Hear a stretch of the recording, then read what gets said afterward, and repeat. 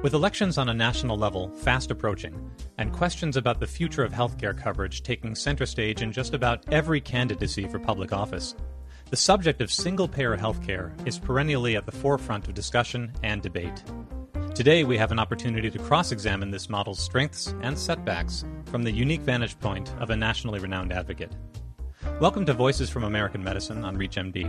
I'm Dr. Matt Birnholz. And joining me in our continuing exploration into the merits and drawbacks of single-payer healthcare is Dr. David Himmelstein, primary care doctor and distinguished professor at the School of Urban Public Health at Hunter College in New York. Dr. Himmelstein served as chief of the Division of Social and Community Medicine at Cambridge Health Alliance and continues to be on the faculty at Harvard Medical School. He's also the co-founder of Physicians for a National Health Program, which is a not-for-profit organization consisting of over 20,000 healthcare professionals. Dr. Himmelstein, welcome to you.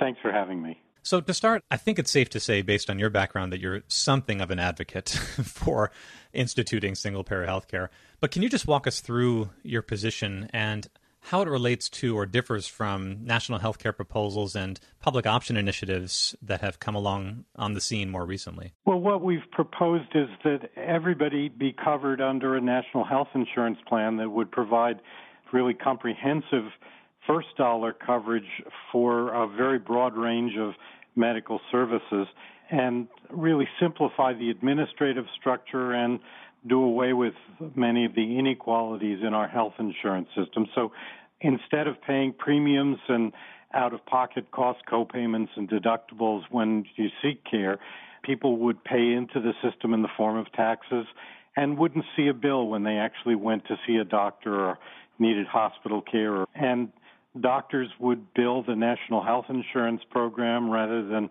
private insurers and their patients. And hospitals, instead of billing patient by patient, would be paid a single lump sum budget that would cover their operations, much like the way we pay fire departments or schools in this country. We don't say, tell us how many homework papers each teacher has corrected, and then we'll bill one at a time for those. And the beauty of that, in a way, is that you save a tremendous amount of money on the paperwork and bureaucratic costs of our current system. Health insurance at this point in the U.S. is tremendously wasteful. So for every dollar we pay into health insurance companies, we only get about 86 cents worth of care out. And the rest goes for the overhead of paying the insurance claims and fighting with hospitals and doctors and CEOs' incomes and that sort of thing.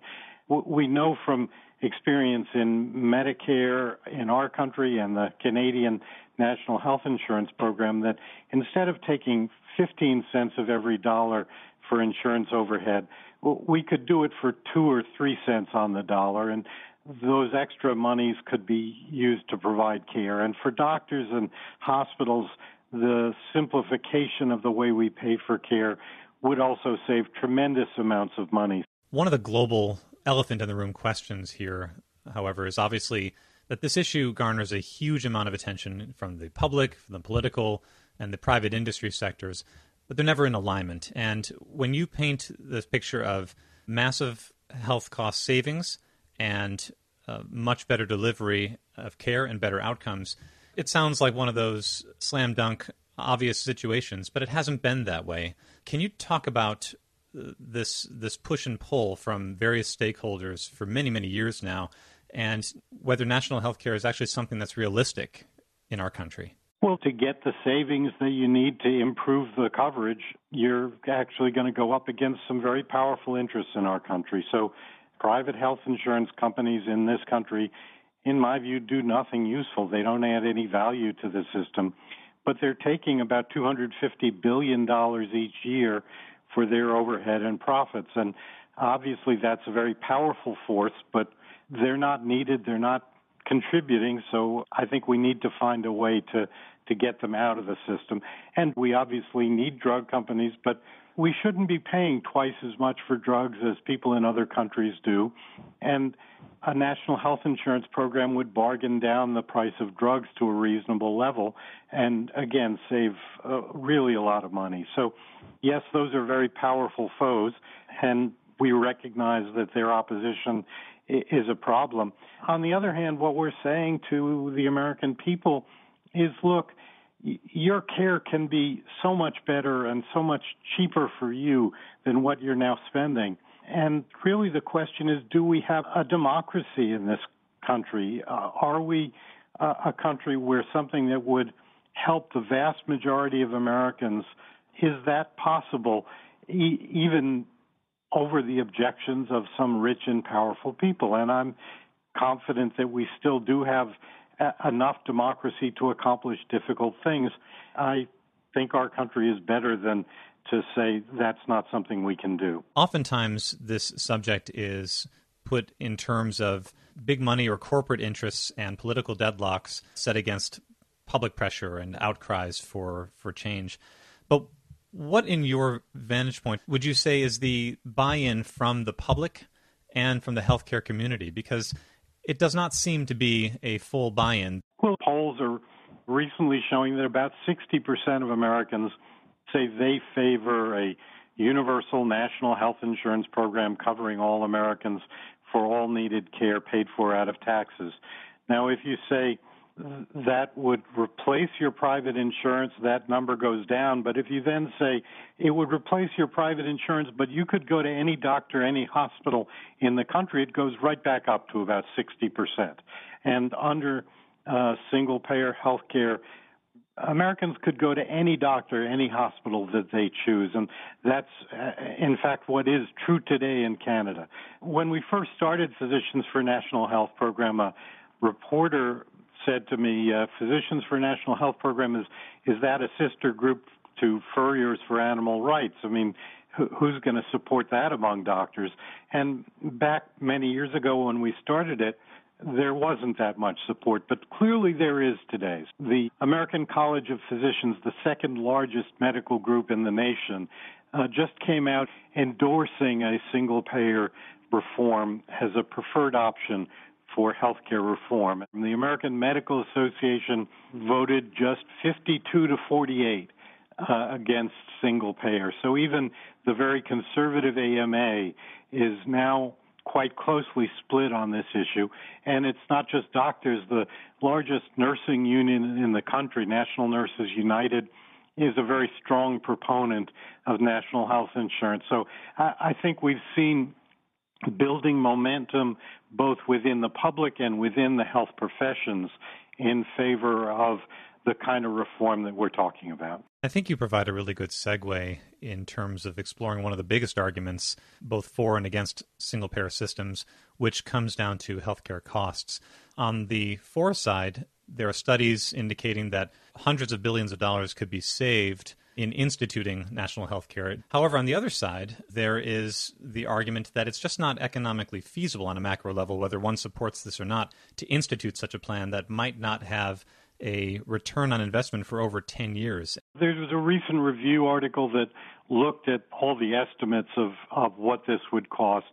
The vast majority of estimates that have been made, I think it was 19 out of 23, say that single-payer reform wouldn't just save money over 10 years, it would be cost neutral even in the first year. So right at the beginning, because we could save so much on insurance overhead, we could expand coverage without expanding costs. And then over the next 9 years after that, the best estimates say that we could actually substantially lower costs from where we are now. So I think this is something that is economically doable. Really, the problem is political, not economic. Again, if we look around at other countries, we're spending $3,000 or $4,000 more per person than any other country on the face of the earth on our health care. And all of those other countries that we would compare ourselves to, they provide really comprehensive national health insurance. So has there also been evidence of diminishing bankruptcies, which we know in this country is often tied to healthcare-related costs, improved credit scores, let alone differential health outcomes over time in other countries from Canada to England to Switzerland? That's right. And we've studied over the last 15, 18 years now by interviewing people in bankruptcy courts around the country. And what we've found is that about 60% of people who file for bankruptcy say that illness or medical bills was a significant contributor to causing their bankruptcy. And if you ask people in other countries similar questions about their bankruptcies, they don't know what you're talking about. Why would illness or medical bills lead to bankruptcy, they say to you. And so medical bankruptcy is almost uniquely American at this point. Well, what is also uniquely American is that in this interconnected global economy, this country is heavily leveraged by debt.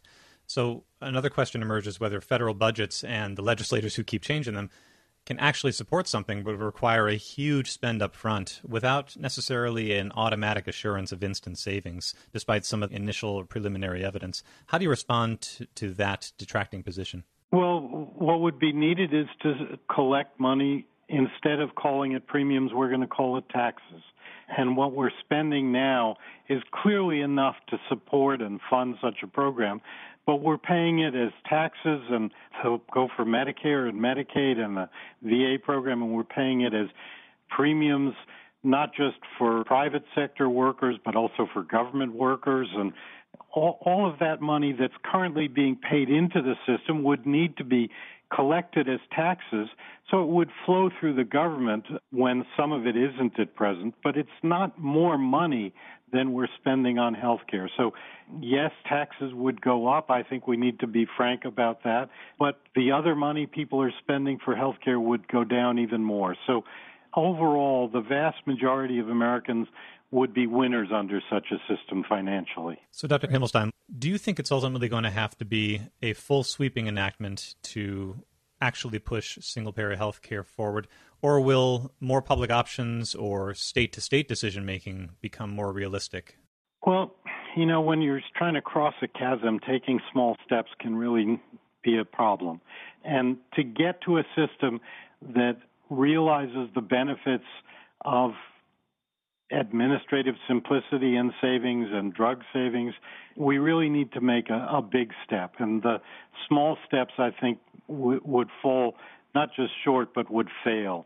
And when people talk about public option, we've got experience with a public option type program in this country under the Medicare program, where Medicare Advantage plans have actually raise the costs of our Medicare program. So people can select a Medicare Advantage plan, a private plan that competes with the traditional public Medicare program.